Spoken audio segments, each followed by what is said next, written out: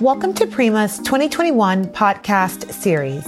My name is Shonda Ragland. I am the Director of Education at Prima. On this Prima podcast, Chris Mandel will discuss prioritizing and managing emerging risk. Chris is the founder, president, and managing consultant for Excellence in Risk Management, LLC. We will also be joined by Prima's education coordinator, Taquan Gilbert. Taquan will moderate the discussion. Enjoy the podcast.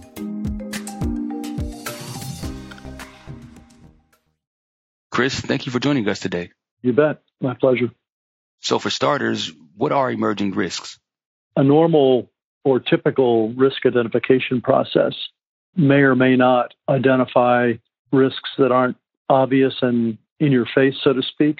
So you can think of emerging risks as kind of those known unknowns, as Rumsfeld said at one point, or unknown unknowns is another term that he used to kind of describe the somewhat undescribable. But the idea is that there's things that are going to emerge over time. They may be moving quickly. They may be moving slowly. They're going to emerge over time that become risks to the organization. And those are what are classically considered emerging risks. And the question of, how you actually define them is to a person, defined differently. But in general, they're the things that we don't know much about. We may not know anything about them at all. They may be around the near term, midterm, or long-term horizon. But in any case, they're not a part of what we would normally consider, the easily identifiable, accessible, and evaluatable risks that make up a typical organizational risk profile. So that kind of makes them a pretty big deal, in some respects, because they tend to have all the characteristics I've described and others, but the most significant of which is they also tend to be highly destructive on the negative side of the equation. So they're not things that we can afford to ignore. What are the components involved in emerging risks? We can kind of think of them as characteristics, and beyond, what I've already described. There's six ways in which you can kind of think about these things in a bit more detailed fashion. And the first is, as you'd expect, they have a high level of uncertainty.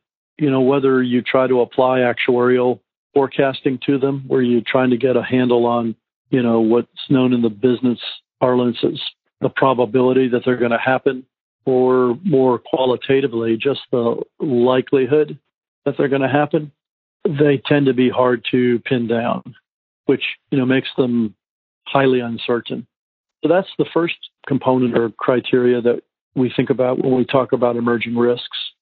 Another one is a lack of consensus that we tend to have around their importance, their relevance, their significance, or any other number of terms that we try to apply to the analysis of these things.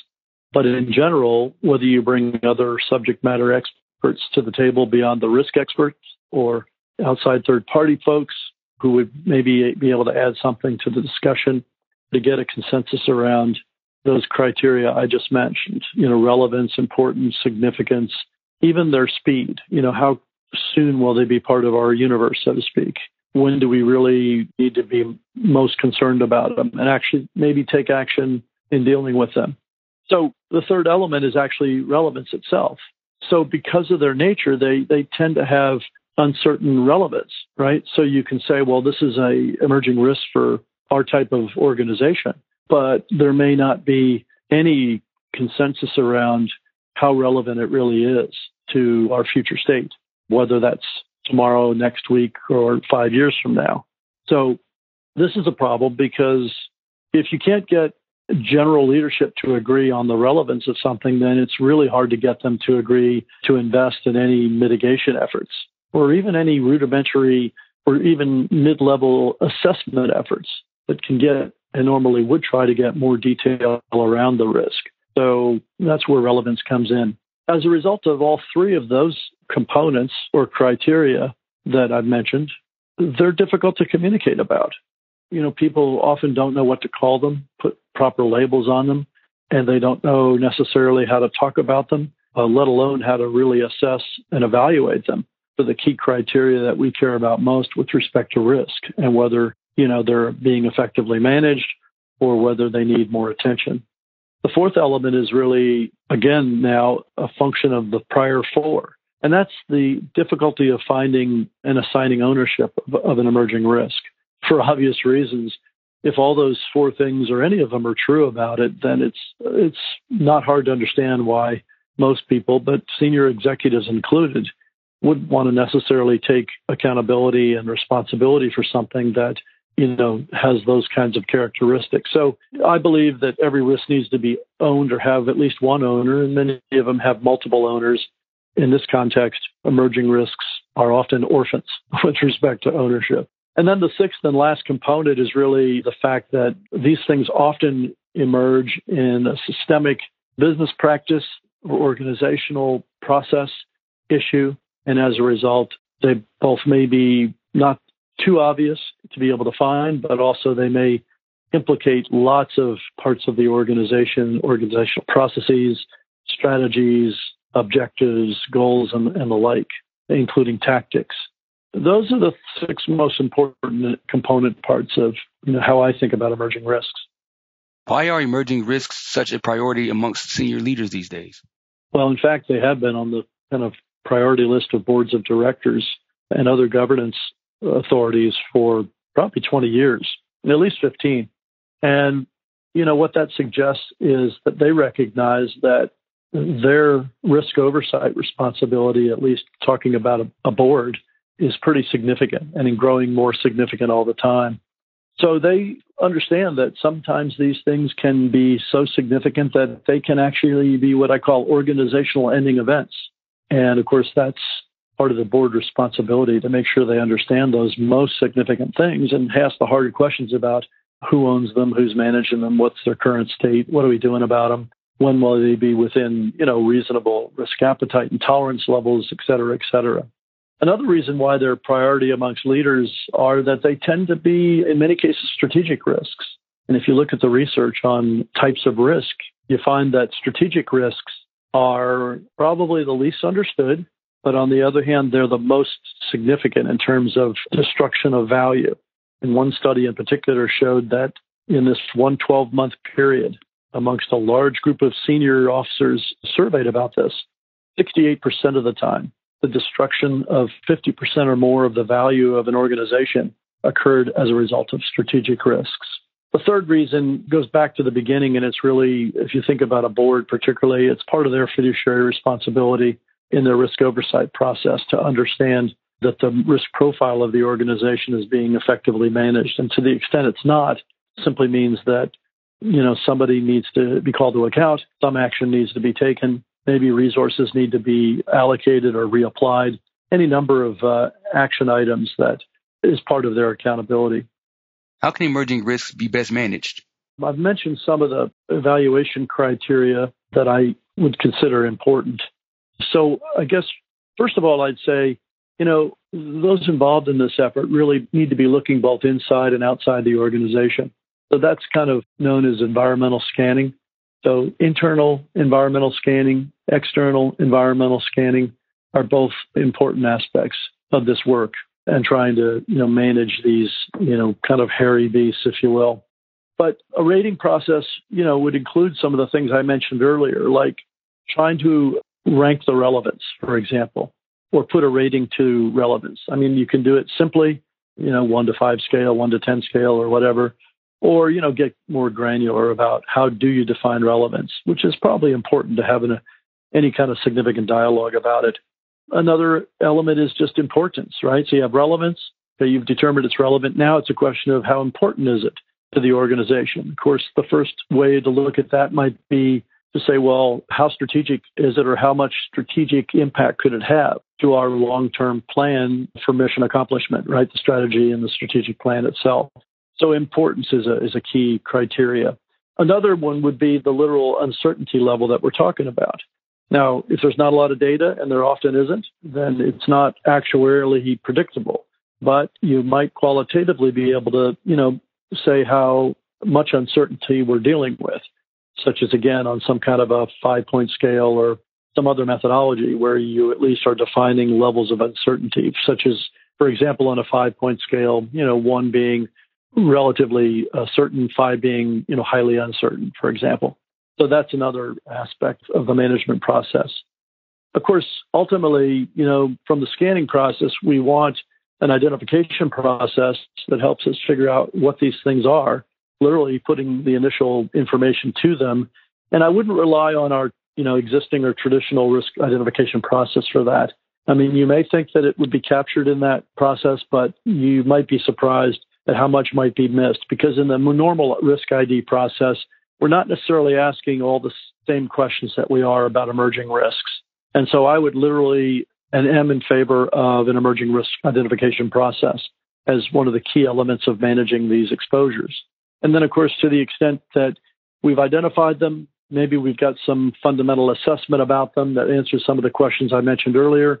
We may be at a point as a result of that activity that we decide, well, there's nothing else to do. We're not going to invest in mitigation, or on the upside, we're not going to invest in trying to leverage the risk for value creation. That's that upside of risk aspect, and that applies to emerging risks just like it applies to all risks. So we're going to put it on the shelf, and maybe we're going to revisit it in 6, 12 months, 2 years, whatever it is.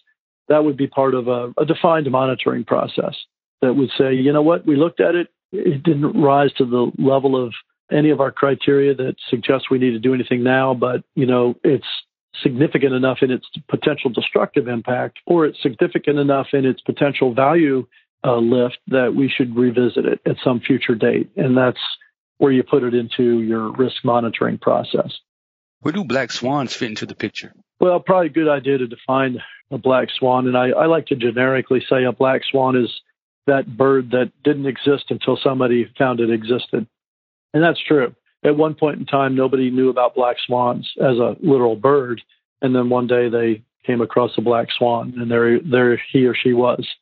So a black swan, in effect is an emerging risk, although emerging risks go beyond just black swans, right?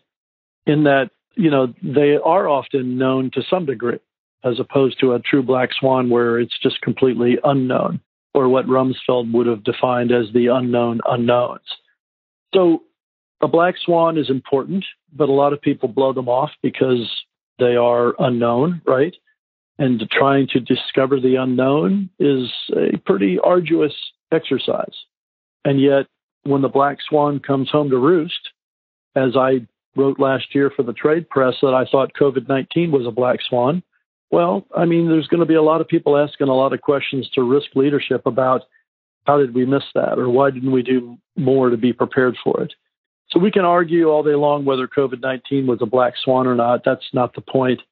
Now it no longer is. And I guess, even though pandemics in and of themselves were not black swans because we've had plenty of them, really what made COVID-19 unique in this context was that it was a pandemic unlike any other.